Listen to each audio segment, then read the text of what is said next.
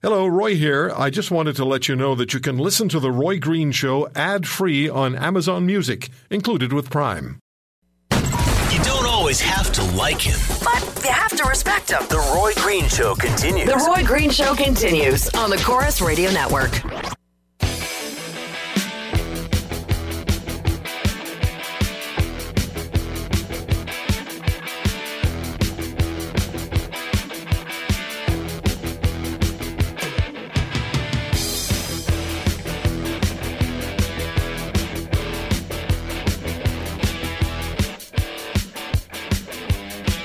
Sunday edition of The Roy Green Show on this 19th day of November, which proves only that I can marginally understand a calendar.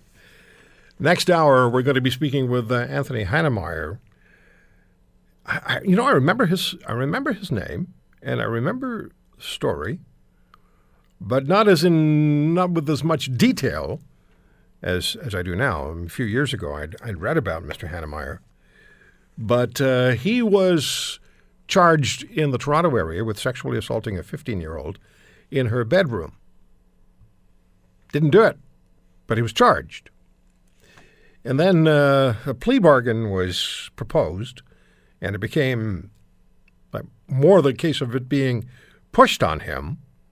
And he thought there was some logic to it, even though he hadn't committed any crime, so he accepted the plea bargain and went to prison. And it's not pleasant in prison if you're sexual assaulter of kids, which he wasn't. Anyway, he's out now. He's going to be joining us in the next hour, and we're going to be talking about his situation. And the individual who did commit the sexual assault on the 15-year-old was Paul Bernardo. It's quite a story. What rights should mom and dad have to know about the decisions their kids make? What rights? 20 years ago, 30 years ago, 40 years ago, certainly 50 years ago, you wouldn't have asked that question. It would have been inconceivable to ask that question. I know, it's all progress. Everybody's happier. Everybody's better off. Everybody's doing better. Mums are not at home anymore, taking care of the kids. Oh, that's antiquated, that's prehistoric, that's Fred Flintstone world. But stuff is going on. Things are changing. And it was probably 15 years ago, something like 15 years ago, that we had a series of programs when the show was airing only in Ontario, my Monday to Friday show at the time. A series of programs that had people just absolutely up in arms. And the issue was a 12-year-old girl could be pregnant and opt for an abortion without her parents being informed. If the 12-year-old child was pregnant and she didn't want her parents informed, then the parents would not be informed. And the whole argument for the first couple of days, I remember, people would call and be so upset about that particular piece of legislation, and rightly so. But then I said, well, what about any sort of concern that a 12-year-old is pregnant?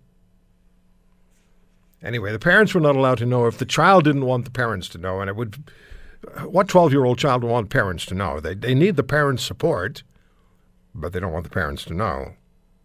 And so they weren't allowed. And that's the law. It wasn't the law just 15 years ago. It's the law now.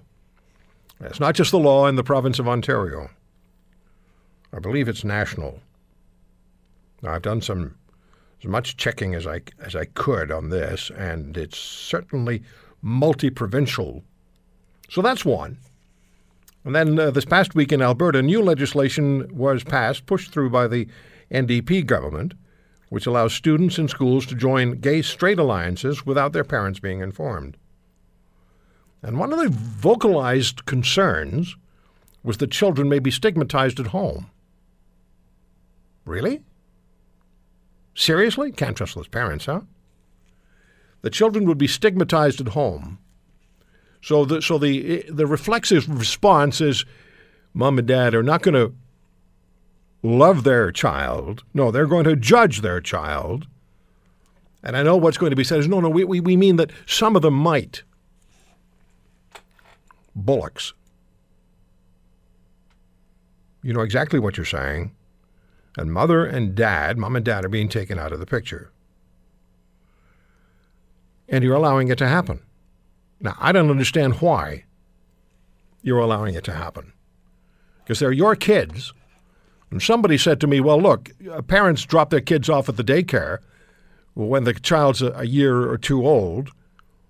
So they really don't care about the children as much as parents did 40 or 50 years ago. I know the short hairs on the back of your neck are standing up. That was a position taken by somebody talking to me about this. I don't know if that has validity. We'll open the phone line shortly. Scott Taylor is with me, Vancouver family lawyer, one of the best in the business, and a good friend of mine. Oh, thank you, Roy. Nice to be back. Well, it's great to have you back, and I always go to you. You're my go-to person for the issues that are legally important, but also have a human component. Well, thank you, Roy. And your first comment about the outrage that parents felt a number of years ago with the 12-year-old girl who was pregnant. I have to say, and it is national, by the way, just so that people aren't surprised by this, but in every province in Canada, with two exceptions, and that's Quebec and New Brunswick, there is no minimum age required for a child to talk to his or her physician, and totally within the discretion of the physician, without any information or consent required of the parents, can make a decision that they believe is in this particular child's best interests. Now, I don't know about you, Roy, but in 5 minutes in my doctor's office, it's probably a challenge for any doctor to decide what's in anyone's best interests on the basis of a visit of 5 minutes or less. Because they're thinking, with no disrespect to the doctors, they're already thinking about the next appointment, as they were thinking about yours with the past appointment. Well, but and no, you can't do it in 5 minutes. No, and the irony is they have to decide. This puts a lot of pressure on the physician. Right. To make a decision that they believe is in this child's best interests. And again, that puts a lot of pressure on doctors, and doctors can't. They are restricted from even calling the parents or talking to the parents about this procedure without the consent of the 12-year-old, of the child. And it's one of these, like military intelligence, it's one of these oxymorons. In BC, they're called mature minors.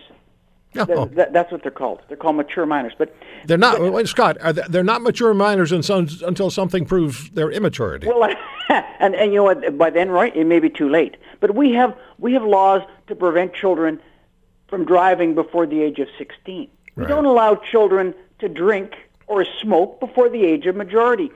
They don't enter the adult justice system until they reach 18, and here in BC, they can't get married. And if you're under 19, you can't get married in BC without the consent of your parents. So with all these laws in place, we still say, you know what? At any age, you can come in, see a doctor, get a procedure, and your parents don't have to know. And I think, Roy, it's an insult. It shows disrespect to parents, and I think it's because a lot of it is not known to people, to parents. Yeah, no, it marginalizes the family unit as well. And I recall when this particular piece of legislation was passed in Ontario, it was the Child Service Protection Act, something like that, by the Bob Rae government. If a child wanted an abortion, 12-year-old, and the 12-year-old went to see the family doctor, and the family doctor decided it was not in the child's best interest, the child could then call for, it was something like a family interventionist. Yeah. And that person would then go to the doctor's office and represent the child's interests in the conversation with the doctor, and God forbid the parents would get involved because they'd have to get another child representative in. I'm not making that up. Yeah.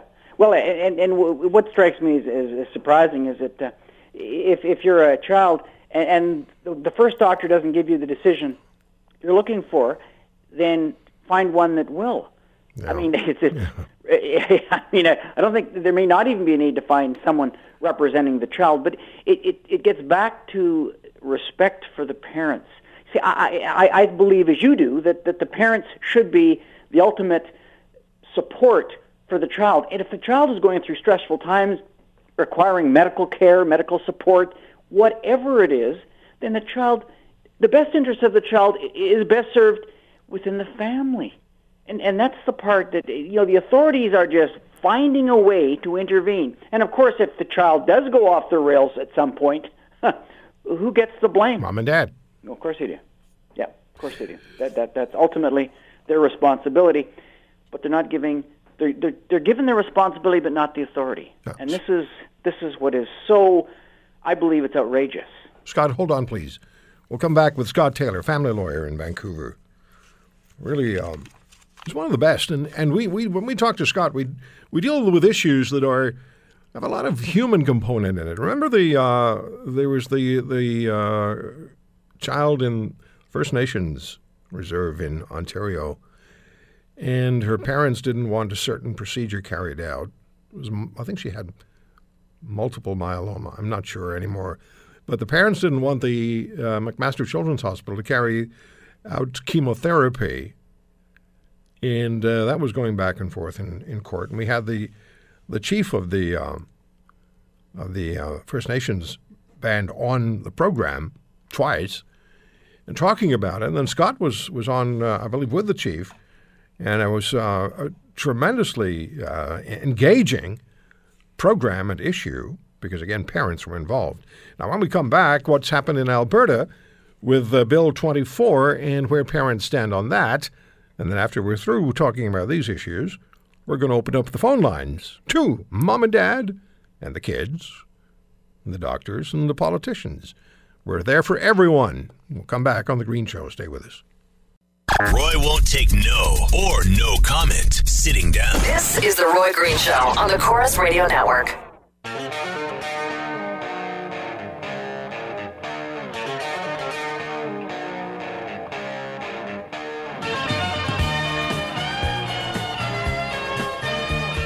I'm on Twitter at The Roy Green Show, at The Roy Green Show, and emails to roy@roygreenshow.com. We're on Facebook, and you can download, listen back to anything we air on the podcasts on the Roy Green Show page on the website of the Corus radio station you're listening to. Talking about kids and parents and the legal disconnect that exists between kids and parents because politicians have decided that parents can't be trusted with their own children. And it's just a fundamental societal development. It's the rule of the progressives.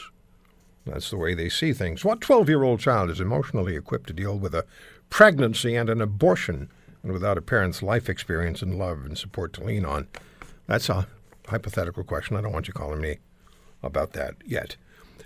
Scott Taylor, family lawyer in Vancouver. In Alberta, Bill 24 forces all schools to permit gay-straight alliances to be formed, and teachers at school and school administrators may not inform parents their child has joined a gay-straight alliance unless the child is at risk of harm. And one of the main reasons parents are permitted to know is that the NDP government worries that the child or children who may join a gay-straight alliance may be subjected to harassment at home. So another example of parents under immediate suspicion. So if you were representing, and there are parents who are going to challenge this legislation or are going to appeal it, if you're representing them, what's the argument?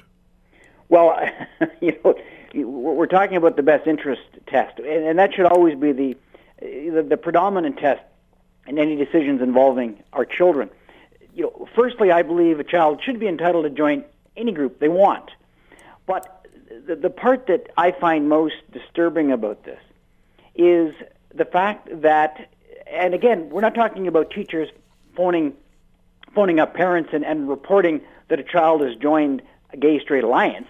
I don't believe that's not what we're talking about. No, that's not what we're talking about. But we're saying if a parent contacts a school official or asks a question of a school official about this, the school official is prohibited from talking about this. Like it's a, I mean, that's the part that I find. Why are authorities putting themselves in this position? This is a situation like all these others that we're talking about, where we want dialogue between children and parents.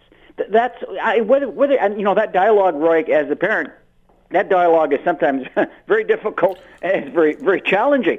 But whether it's positive or negative, dialogue is better than stifling dialogue. And that's what authorities seemed to do. They get in, they muss things up, they stifle it, and then if anything bad happens, they scurry away. Do you know, Scott, parent-teacher night probably is going to consist of the parents and the teachers comparing what TV shows they watch. Yeah. yeah. Well, they're not allowed to talk about the kids anymore. Right. No, that's right. That's absolutely right. And it makes a mockery of what parents, of the mandate of parents in today's society is being undermined by these rules, these ridiculous rules, and yet we continue down that path, Roy. But we allow it to happen. Yeah, that's right. We allow it. Right. We say, okay, you must be right, okay. Yeah, that's right. Yeah, nobody, and again, this particular law, as you indicated, apparently will be challenged. It'll be interesting to see what happens as a result. But in the meantime, it's going. I believe it's passed, or it's about to pass. It's passed. It's passed, and so these parents, if they can't be informed, they can't be advised, they can't be part of the dialogue, and I think that's a shame. I think Roy, the strongest support for any child, whether it's a medical issue, whether it's a lifestyle issue, whether it's a criminal issue, it demands, it screams for the involvement of the parents. Yeah, and Scott, there are people who almost feel the need to apologize if they challenge this kind of legislation. Yeah. Gee, I don't want you to think bad of me. I don't want you to think that I'm some sort of Neanderthal. I don't want you to think badly. No, just don't even go there. Just tell them the legislation is unacceptable to you because you're a parent, and that's the name of that term. If you're a parent and your child's teacher is a family friend, you get together as family friends. Is the child's activities and performance at school just a taboo subject? Can you not talk about that anymore? It's become really repressive, and it helps no one. Yeah, that's true, right. And the biggest shame of all is it helps the child the least of all. Yeah. Mr. Taylor, it's always a pleasure to speak with you, and we will do so continuously. Your weekends are no longer yours. I'm glad to hear. Likewise, Roy, looking forward to it. All right, Scott, take good care. Scott Taylor, family lawyer in Vancouver. He's a good guy. Says what's on his mind. All right, 1-800-263-2428 is my number. 1-800-263-2428. When did you give up your rights as parents? Do you agree that 12-year-olds should have the right to, that they do have the right to an abortion without parental knowledge? Let's just leave the fact that they got pregnant out of it. Do you, as a parent, have the right to know if your child joined a gay-straight alliance at school? They won't tell you because they think you're going to be mean to your child. When did you give up the rights to be a parent? And have you had an encounter with this kind of situation where you, the parent, have been marginalized in something that involves your kids? 800-263-2428.